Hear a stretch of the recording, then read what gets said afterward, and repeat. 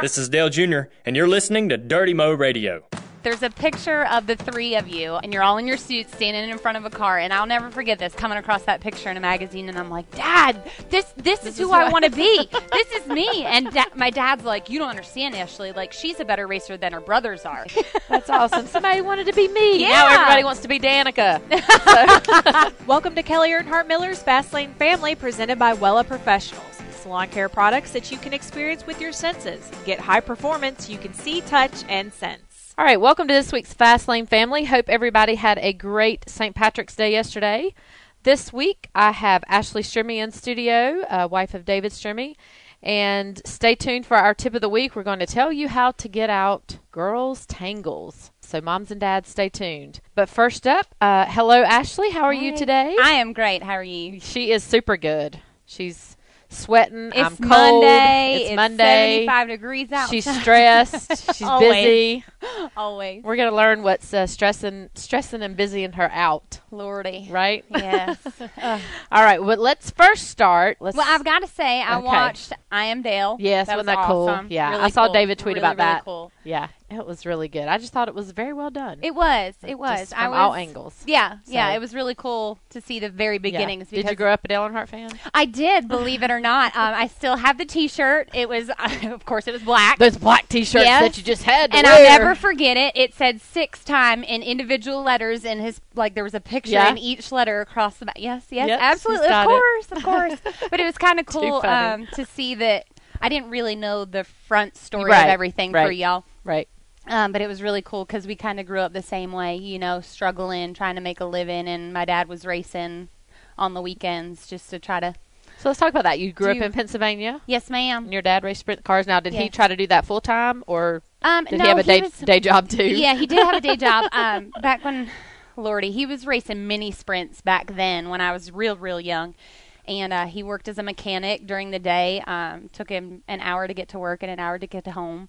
And my mama was working an hour away as well because we grew up in a very, very small town. And it was tough. Where did you grow up in Pennsylvania? Mifflintown, Pennsylvania. Mifflintown. It was about 3 miles from Port Royal Speedway. Okay. All right. A little dirt track that we would race at locally once we got to 410 sprint cars. But growing up, it was really tough. We didn't have a whole lot. And the only way we were able to go racing is my dad was good enough that people would give him product, and we didn't really have to buy a whole lot of stuff. It was given to us, and then we would just hope like crazy that we were able to win that weekend and take home a few extra $100. And it was tough. I remember huddling around a kerosene heater when I was a kid in the wintertime, and we'd be in 9 million layers, and you'd run upstairs and you'd shimmy all those layers off and build a little fort around yourself in the bed so you could stay warm till morning. Oh, my gosh. Yeah, so that was really cool to see that it was kind of the same beginning. And then my dad came home one day and he said to my mom, "You're going to be a stay-at-home mom, and we're going to figure this out. I'm going to start my own business." And he became an excavator, and Lordy, things took off quick, and we're truly blessed. Did he still race? Yeah, he then joined the 410 sprint car ranks, which is huge in Central PA, Posse land for me.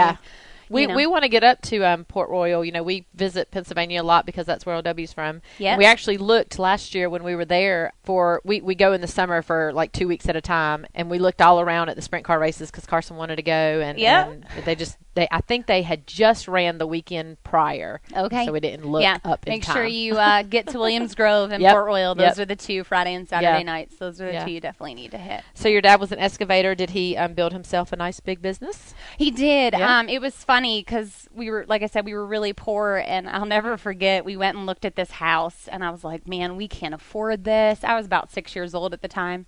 And I was like, no way. It was a model show home, so they had built it, and they had to tear it down. It was all pretty. It was. It had the silverware on the table. Like, I'll never forget it.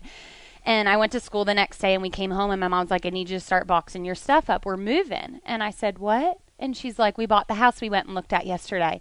And I'll never forget, I went to school the next day, and I'm like, oh, my God, we're rich. We bought this house. It had the curtains on. There's bedroom furniture. Like, my parents slept on a mattress. They didn't even have a bed because we were so poor. But it comes to find out that they were selling it so cheap because it wasn't hooked up to water or sewer. But my dad was able to do that because of the excavation business. Oh, so we stole the house. It was so cheap. But those were the days. We didn't really have a whole lot, but we had more love than anything in that house. That's always important. It's totally made me who I am today. My kids, we live out by Dale, and we have a modest 3,000 square foot home. It's not huge by any means. We have a pool and we have a garage with all our, all the kids' toys and everything. And Kennedy will ride by Dale's house going out the driveway and she'll go, "Mama, how come we're not rich like Uncle Junior?"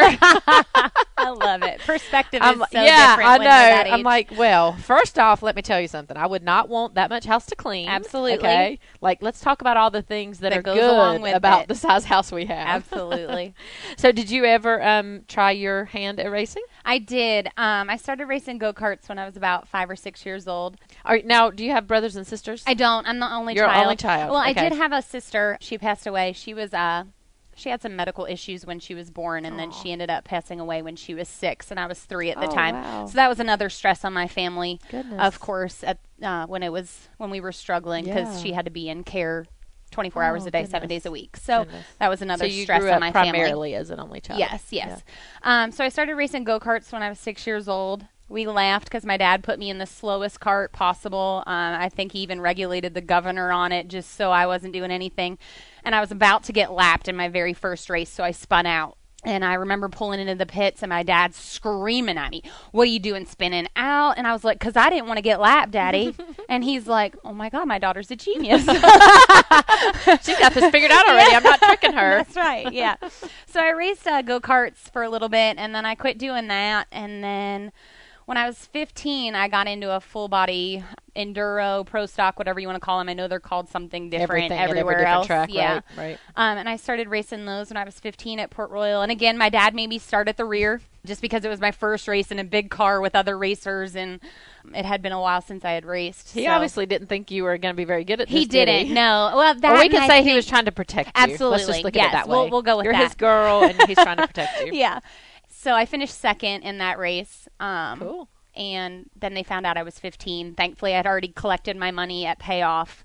So then I had to wait another year to race. I read a story about that, actually, about David, too. So same thing happened to him. He was in his mother's street stock car, and they found out he was 15.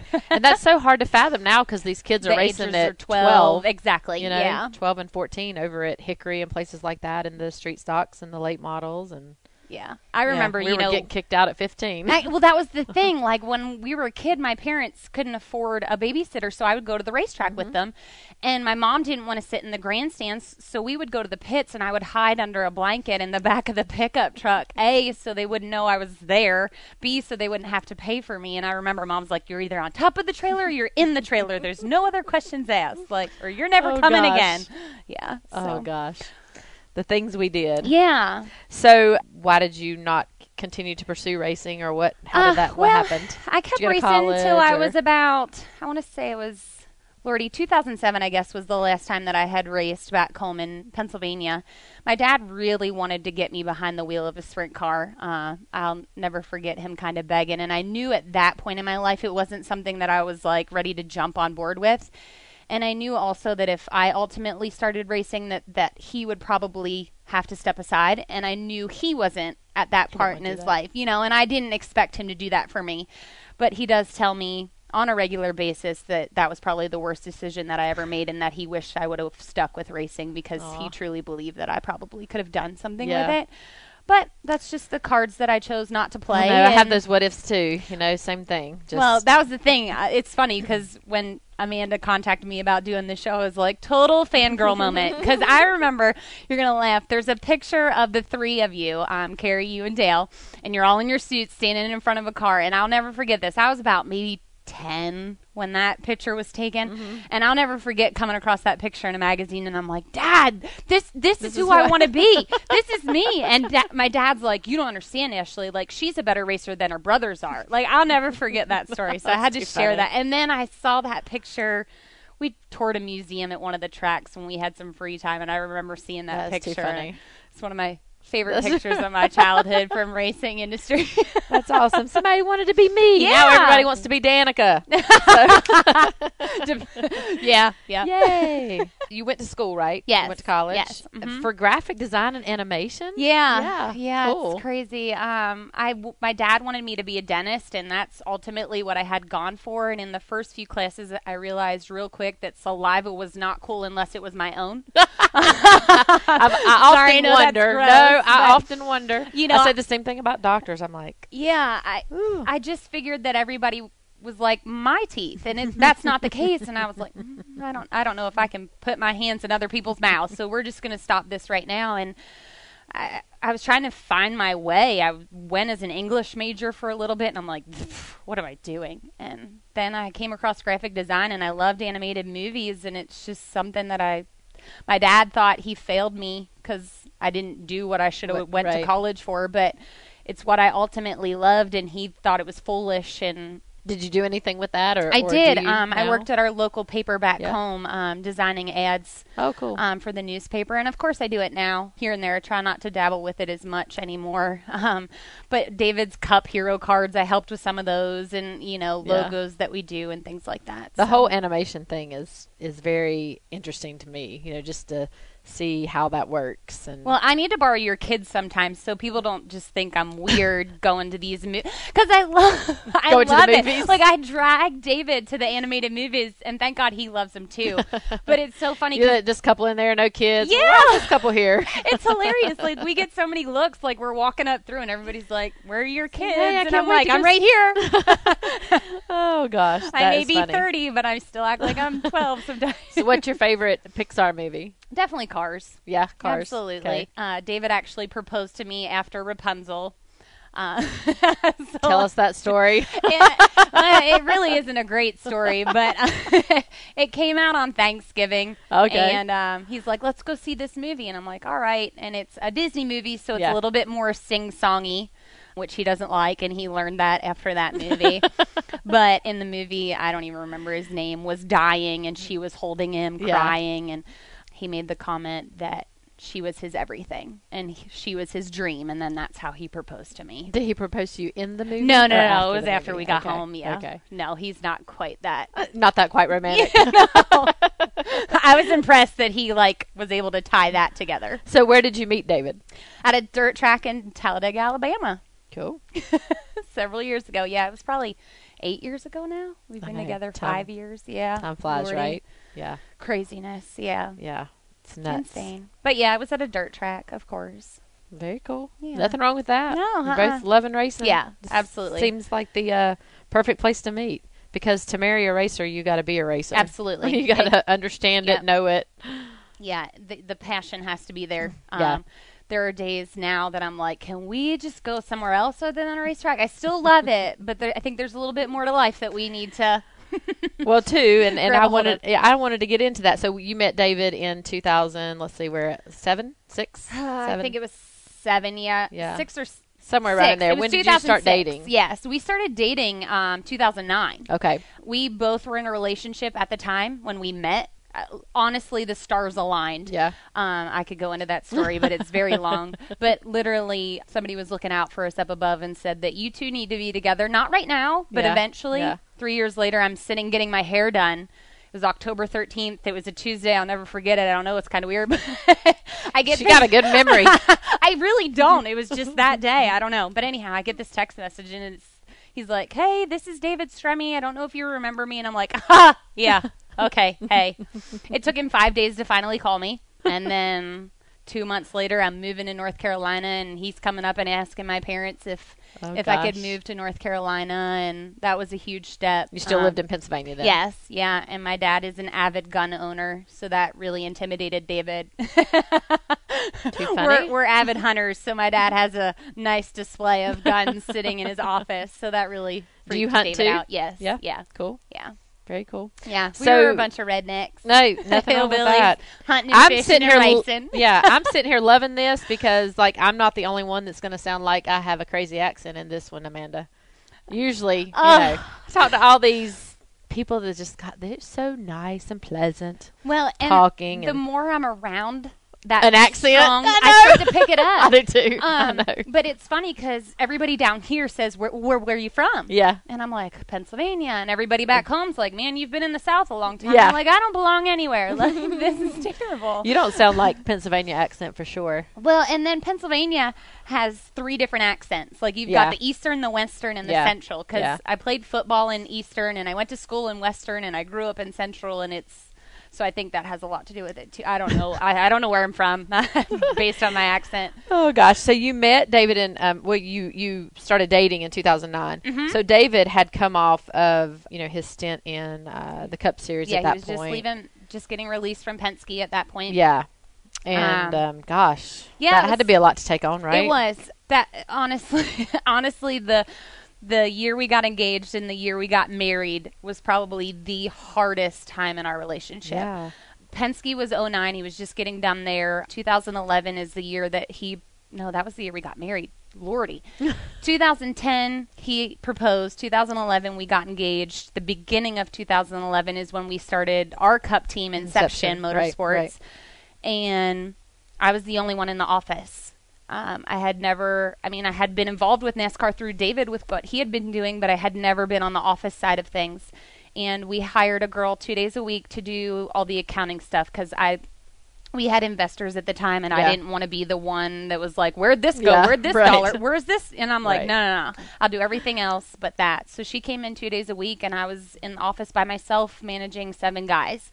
It was crazy. Felt like you were thrown to the wolves, I'm sure. I really did, yeah, because I felt so stupid when I'd call somebody up at NASCAR because A, I didn't know what I was talking about, C, I didn't know what was going on anyhow, and so I'd be like, hey, this is Ashley from Inception Motorsports, and they're like, yeah, and I'm like, what can we do for you and the other 42 people that we have on the line today? Right, and I'm like, drug test, licensing, I don't know who I need to talk to, and they're like, here, and here, I'm like, thanks. Can you transfer me? No, call him. I'm like, okay. Thanks. Great. Yeah, so it was an interesting nightmare. The hardest thing we had to learn was that we had to leave that at the shop when we went home. Yeah. And that was very difficult. So we didn't have a honeymoon stage. We went straight to the hating each other. I want to kill you, literally at some points, just screaming matches. And we would sleep in separate beds on many occasions because of it. And now I think I look back and it wasn't great then, but that was, I think, the lowest of our lows. So from here on out, it should only be going upwards. You've already passed the old 7-year itch and all those fun things. You got those out of the way very early. You had the 7-day itch. That's like, we had talked about it the other day, and I was like, man, if there was a time that I was going to leave you, that probably would have been it because it was crazy. But I learned a lot. Yeah, I would say. So if anybody needs travel coordinators or drug testing help, call me. You got it. So he had the team for about 2 years. Yep. And then sold to Swan and was supposed to be the driver for the whole year of 2013. Yeah. And then that didn't work forward, out. actually. And forward, yeah. I mean, and that didn't work out. Well, honestly, it was tough. I can't imagine supporting. I mean, I went through my own thing with LW just from him. He stopped racing in 212 after Wyatt was born, just, modifieds. But he had raced modifieds all of his life and, before that in the Busch Series and the ARCA Series and all this, and just that support and trying to support that piece of him. I can't imagine being in your position at the Cup level with David had put his heart and soul. You guys have put your heart and soul in that for 2 years. It was very tough when somebody comes in and they think that they know what they're doing. Yeah. And we thought we knew what we were doing 2 years ago. And thankfully, David has a lot of connections and a lot of knowledge about this sport and industry and had a lot of people backing him. And then you have somebody who comes in and has no idea what they're even remotely doing and think that they can just take it and run with it. And that's great ambition. I love that. But ultimately, at the end of the day, you see where it got them. Right. And I just think he was in over his head, unfortunately. Yeah. And we didn't truly want to be a part of it. That's where things got hairy, and the media saw it as, he got booted. And David pretty much told him up front, I don't want to be a part of this if this is how you're going to do it. Yeah. Because David wouldn't attach his name to something like that because that's just not who he is and how that man was doing business at the time. David's like, this isn't how I operate, and I don't want to get out of tarnish my name because of you. Yeah. And so at that point, you guys have been focusing on dirt cars. Back to your roots. Yeah. Starting your own business, kicking some butt, I see. Lordy, girl. I bet he can't build those chassis fast enough right I now. don't know if it's luck, if it's a fluke. I have no idea, but I tell you what, the good Lord above has truly blessed us. I didn't realize how intelligent David was. Like, I knew that he had accomplished what he's accomplished in his lifetime because he's a smart guy when it comes to that, but I didn't see him as a designer of a race car, and he did it all. I mean, it was unreal. He looked at several other race cars just to see if what the numbers that he was running and the things that he was thinking would work. Mm-hmm. But for him to actually put it down on paper, and it just blows me away till this very day. I still don't understand how it worked, but he really put a note in my notebook. Yeah. Because I was like, wow. I was really blown away by it. I was like, wow, I know you're really smart about race cars. It's got to be more rewarding, too, at the end of the day, It truly is. right? It's still not easy. Yeah. No, nothing is easy. It's a new business. You know as well as I do, in the first 5 years of a new business, and, you know, even if it looks like it's flourishing, it's not. Oh, yeah. The bills are always outweighing what's coming in. But it's really cool to see that anything that he puts his mind to, he can accomplish it, and nobody's going to stand in his way. And to me, that's more rewarding than anything because he's built this from the ground up. It's his baby. We've had nobody else involved. We don't have to answer to anybody else. And he just does what he wants. And I say, yes, you can, or no, you can't. And sometimes he listens and sometimes he doesn't. And that's also a good thing, too, because when he does listen, he needs to. And when he doesn't, I end up getting showed that I was wrong, right? And vice versa. But it's really been a crazy fluke. But I don't know. So is he racing pretty much every weekend? No, or he's building cars. Yeah, we're building cars right now. He wants to still race at least once a month. But he ultimately knows that you can't race every weekend and build a business and build race cars. Yep. That's one thing I think in the chassis building world is you constantly have to be coming up with something new, because otherwise you'll be surpassed by somebody else. So I think that for him more than anything is just, I got to race every now and again so I can continue to learn something and just make sure the rest of my cars run good. I think more than anything, it's like they're our children. I mean, some of the guys that own our cars are older than I am, and I'm like, I still feel like a mother figure to them because I'm like, for us to be successful, they have to be successful. And, you know, it's all based on customer service and just making sure that they feel like they're a part of something bigger. Yeah. I think that's what a lot of people lose in business is the fact that personal touch, especially in the dirt world. When you get with a bigger manufacturer, you just become a number. Yeah. And we don't want that. We want to have that personal relationship with you. We want to know when your birthday is. Just that little corny stuff. But it means a lot to us because your success entitles our success and what happens with it. So you had a backlog of working on cars, filling orders now? Yeah, right now.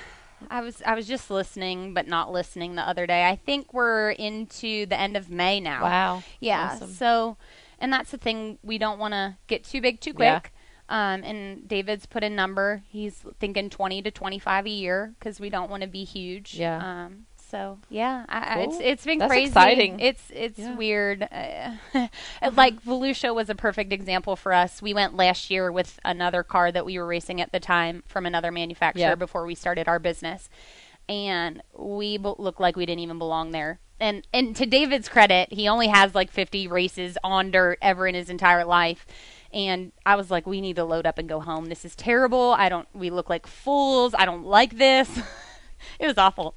And then to come back this year in our very own car, the very first night we're there, and to win and sell our race car on the spot. Like, I can believe that that hasn't happened since. That's what Kenny Wallace, we were talking to him, and he's like, that hasn't happened since the 80s? Like, it was crazy. I was so happy when I seen that on Facebook. That was just awesome. It's very humbling. That's how Ashley and I stay connected through Facebook. Absolutely, absolutely.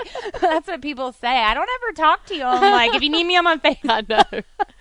Yeah, that was a great. I was so happy to see that. Well, thank you. It was awesome. So you and David just started a new podcast on MRN called Slinging Dirt. We did. You said when we sat down before we started recording, I'm not sure how I got thrown into this. So Lordy. How did this come about? Lordy, neither of us know nothing about radio. Thank God he's done it enough that, he can talk to a brick wall if If he let needs him. to. Yeah, absolutely. He's chatty Cathy. So I'm very blessed to have him as my co-host. But MRN also has a show called Wing Nation. Yep. And it's all sprint car stuff. Kendra Jacobs and Steve Post are the hosts of that. And when Kendra can't be there, I ultimately fill in for her. Cool. Just because I have a little bit of that background from growing up. You know a little bit. A little bit. So I did that maybe 12 or 13 times in the last 2 or 3 years. And I was in there about a month ago filling in for Kendra. And the producer comes in and we're kind of just chatting it up, just talking about life in general. And he looks at me, he's like, I got it. And I'm like, you got what, bud? What are you talking about? And he's like, you and David, we're going to do a show. And I'm like, huh? What? Have you lost your mind? He's like, I'm telling you, he's like, we get so much grief about only talking about winged sprint cars that everybody else in the dirt racing world is asking, what about us? And he's like, I think you and David would be perfect. And I'm like, do you realize that I don't know nothing about radio? And he's like, well, you do a pretty good job when you're here. I said, I just fake it till I make it. But so we started a radio show, and it's every Tuesday at 11 a.m. on MRN.com. And it's crazy. And last week was our first show. And what do you guys talk about? We talk about late models and modifieds. And so pretty just much what's going on that week, races from the races past, what's coming up, that pretty kind of much, thing. which is kind of hard right now because they're not racing at all. But with the weather and the World of Outlaw schedule doesn't actually start for another 2 weeks. So that's been kind of weird too. So we're just pulling people right now. But we have 3 guests every week on our show. Oh, cool. And we just chat with them about racing. Neato. It's kind of crazy. And I'm supposed to be the leader, and I'm like, Craig, I don't know nothing about radio. He's like, you'll be fine. You'll be fine. Figure it out. You'll figure it out. So after the first show, he was like, that was awesome. And I was like, listen, don't make me feel good. To be honest. And he's like, listen, I would tell you if that was terrible. He's like, most people come in here on their first show. It's very awkward. And that was my main concern, is making I don't sure think you that have any problem with that. Well, it is when you're the one that's running it. You Yeah. know what I mean? Like, it's different. Like, you're the one that has to talk about the filler. Keep it up. Yeah, Right. You gotta absolutely. keep it up. Yeah. And there's a lot of work to it. Yeah. Just with Wing Nation, I'd have to sit down and do my homework, and Yeah. it's a lot more work. It's true. I felt this. Well, I have the same thing with this podcast. Right. The same thing when I would fill in for Angie Skinner. Okay. With Dave Moody's show. Lordy, I don't know how you did that. Well, Dave usually here was how it worked for the longest time. Dave, he's all up and up on everything. Mm-hmm. And the most talking I would do are the callers that call in and ask about my family. They just want to talk about my family. And probably to your advantage, they were excited to talk to you it was. about. And so it made it easy. Absolutely. But when they get those callers that are hateful. I know. I don't know how he does it sometimes. I'd be like, oh, you're breaking up. Yeah. Cut him off. Quick, hurry. And I'd always have to think, okay, now I've, got to do this on Tuesday or whatever day it was. Now I have to catch up on, like, the last few days' news. Right. So I was in the know, because I really don't. If it's not on my Twitter feed or my Facebook feed, Amen. I'm not you don't seeing know about it, And even then, you'll still scroll past the stuff that you aren't really excited to learn about. So I'm like, I got to catch up on this stuff. So it does take a lot of research. I've talked with Wendy Victorini and Kenny Wallace and all them about that same thing, Larry McReynolds, and just what it takes to do TV. Can you imagine doing TV? Absolutely. Can you imagine calling a race? I'd be like, what number's out? Yeah, I mean, and I was talking to Wendy how you hand off, from like corner to corner with the different announcers and stuff. I mean, that takes a lot of skill. Segues and all that. Yeah. Ugh, yeah. I'd be it's a lot of work. Falling and fumbling over and myself. let alone have to somebody actually see me doing that while I'm standing there acting all proper, holding a mic. At least with radio, I can like act crazy. Yeah. Do weird stuff. So I have a question about this football playing that you mentioned earlier. So you said I played football over in the East, right? I did, yes. Did you say East? Yes. Yes. Tell me about the football that you played. Lordy. That's pretty cool.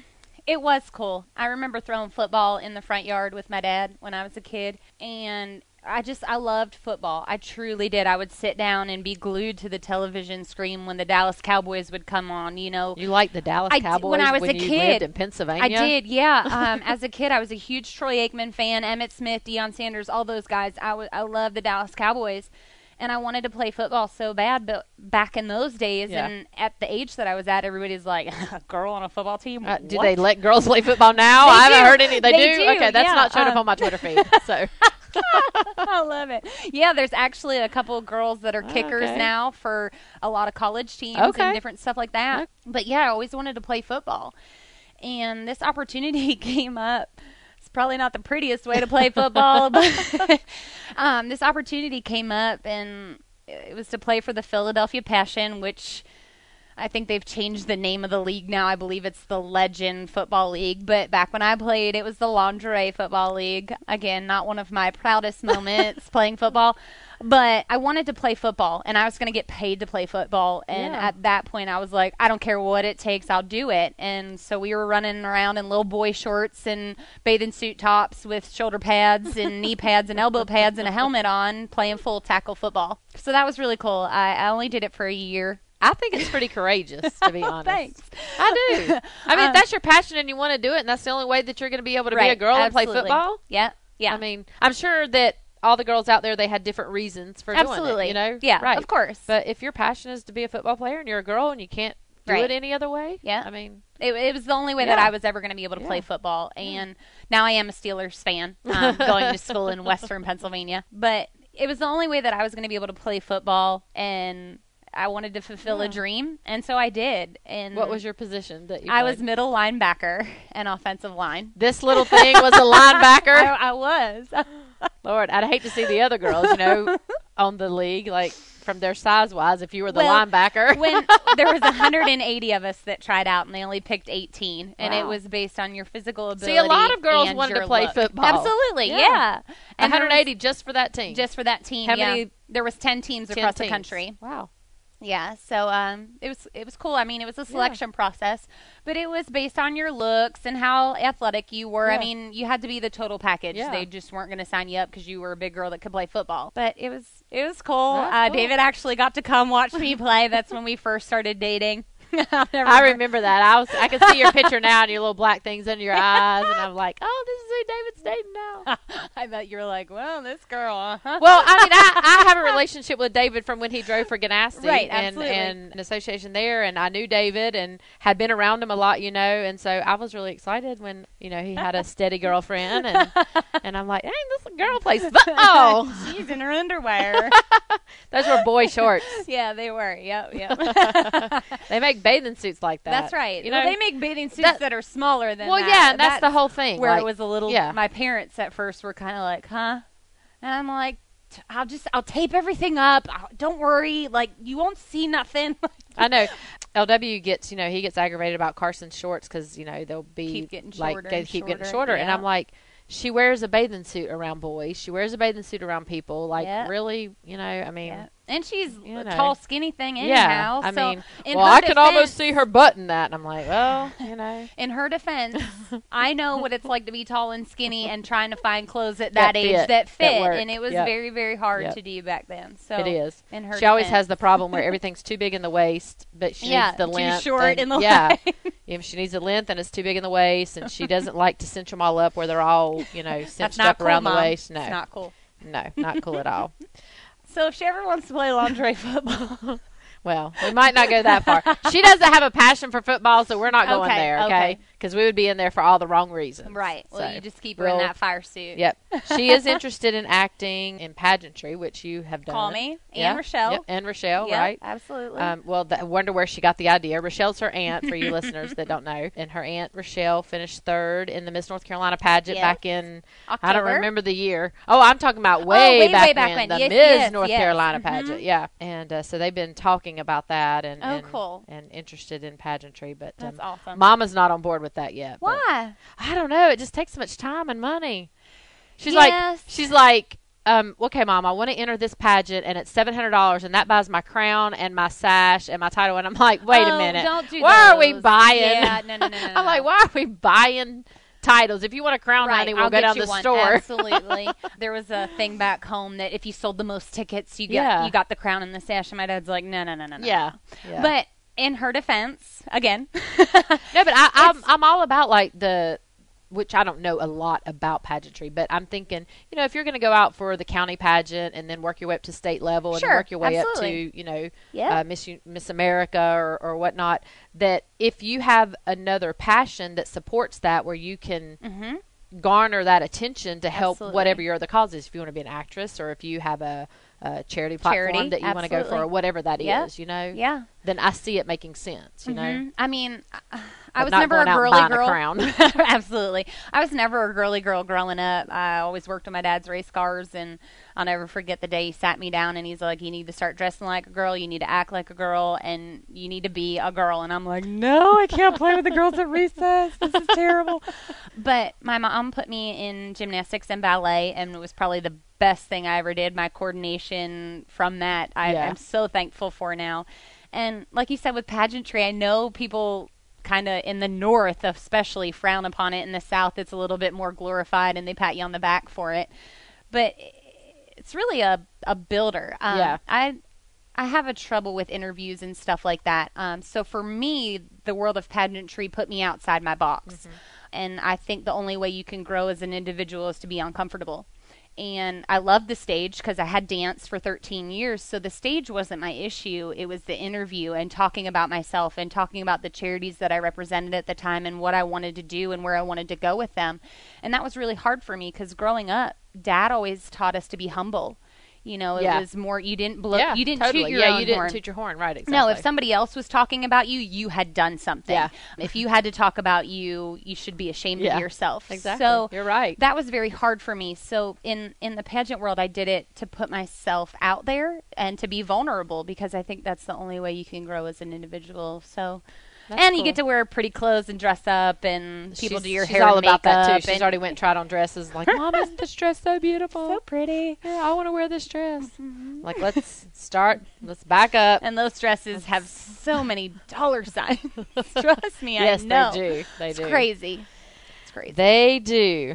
All right, well, I have covered my notes, so we did Lordy, great. That was quick. We didn't even mention the name of your chassis business is Lethal Chassis. We failed to call that out in case there's some dirt racers out there looking for a good product. Look us up. You can't get anything till summer, but May, call now. We'll get you in. Get on the list. We'll figure something out. What's next up for what's your everyday, what's a day in your life week wise? You said when you came here you're like, we were upstairs in the offices. So I'm really involved with what we do. It's just David and I, and then we have two guys that work for us. So we're literally a 4-man band. When we go to the racetrack, it's one guy that works for us and David and myself. We're just doing it ourselves. Yeah. We don't. So you do the kind of bookkeeping. Office work, yep, I do all work. that. Yeah. Mm-hmm. We have a guy that we hired at the beginning of the year. He's our parts guy. And then there's another gentleman that works for us. He's been with us. Good golly.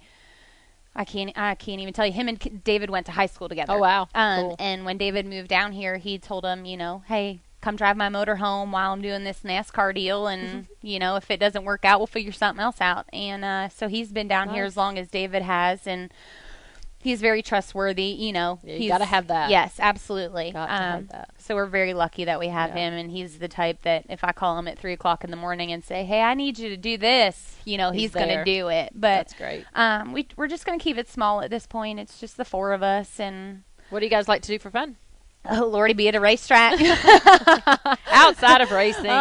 Well, you obviously don't know my husband enough. No, I've never seen you on a sunny island drinking a fruity drink. I can tell you that. We took our honeymoon a year late because of racing, and we were just talking about it 2 days ago. He's like, we need to go on vacation. I'm like, yes, we do. And he's like, well, I think maybe about August. I'm like, good golly, like summer's over then. And his weekend of an off weekend of not doing anything is still being at a racetrack. He loves racing that much. He's ate up with it. I do love racing, probably not to the extent that he does. I do like white sands and blue waters and pool boys that bring drinks nonstop.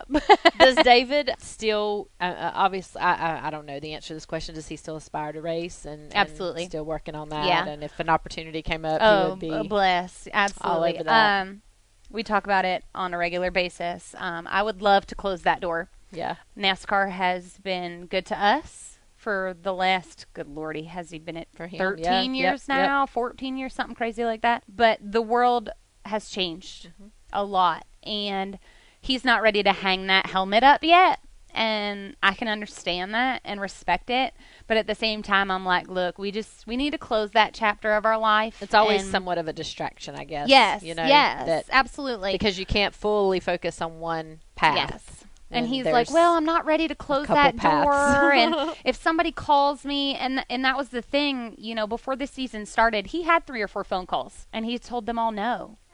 And it's a tough subject for us because I can respect him in the fact that he's tired of not being competitive. Yeah. He is very competitive. He got to where he is today because of his driving ability alone. Right. And I feel like in the 5 years that I've known him as a driver, I really feel like he's gotten the short end of the stick. Absolutely. Some people, even NASCAR fans, will come back and be like, oh, well, he was at Penske. And what a lot of people don't understand as race fans is they don't understand that it's just more than the driver. Yeah. At that point, I know him and his crew chief didn't really see eye to eye.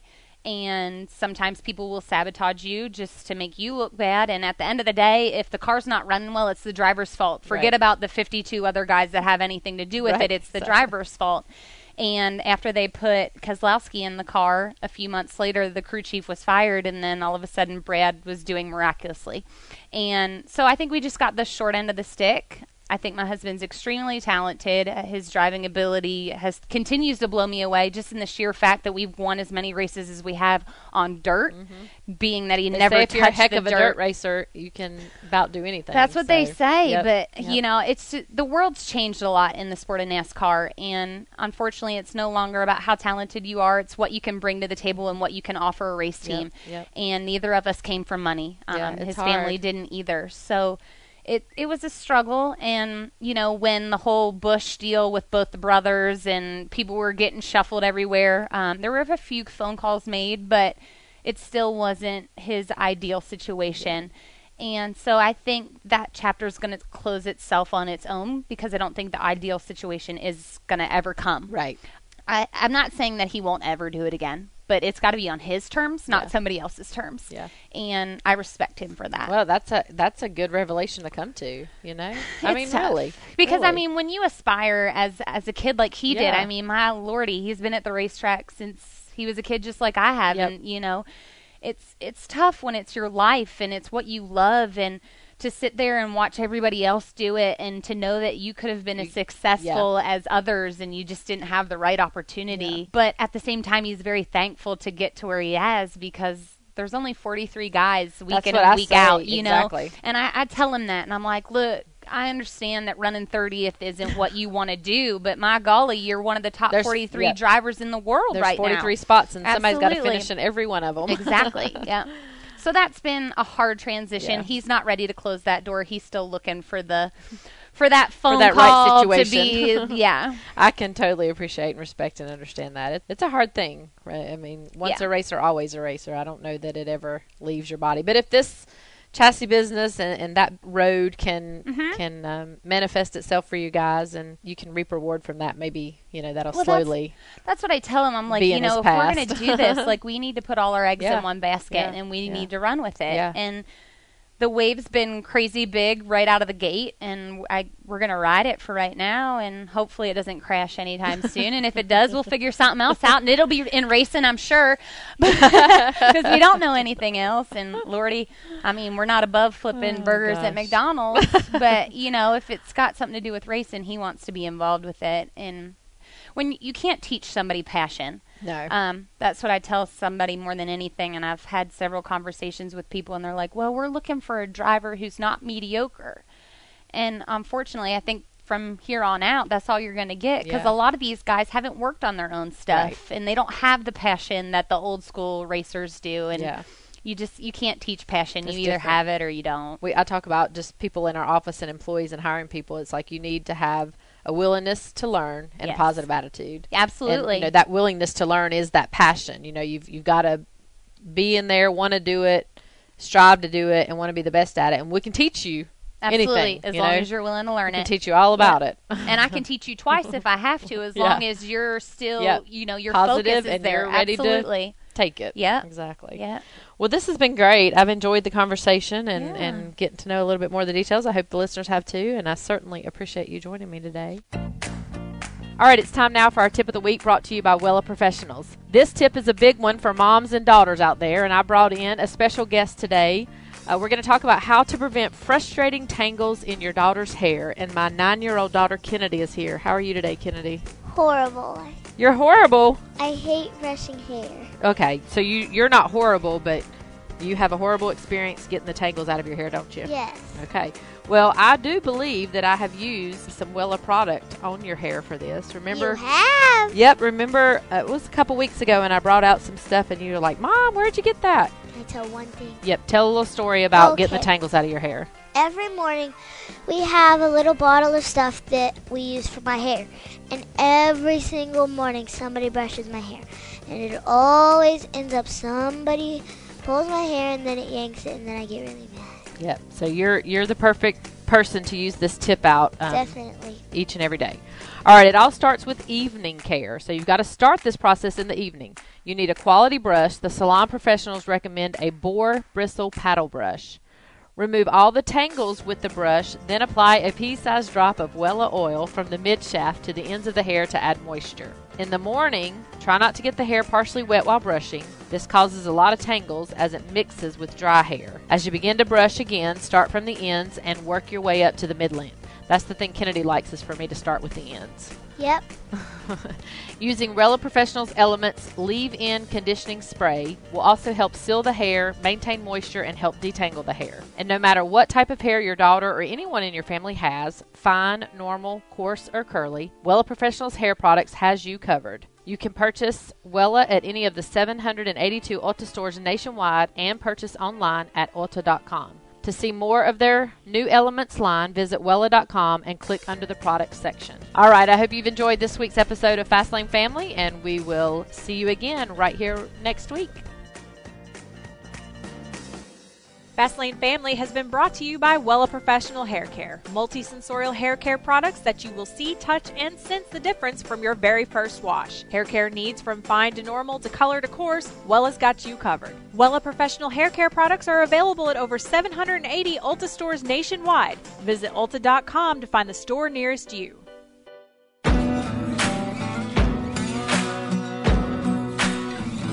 Thanks for listening to Dirty Mo Radio.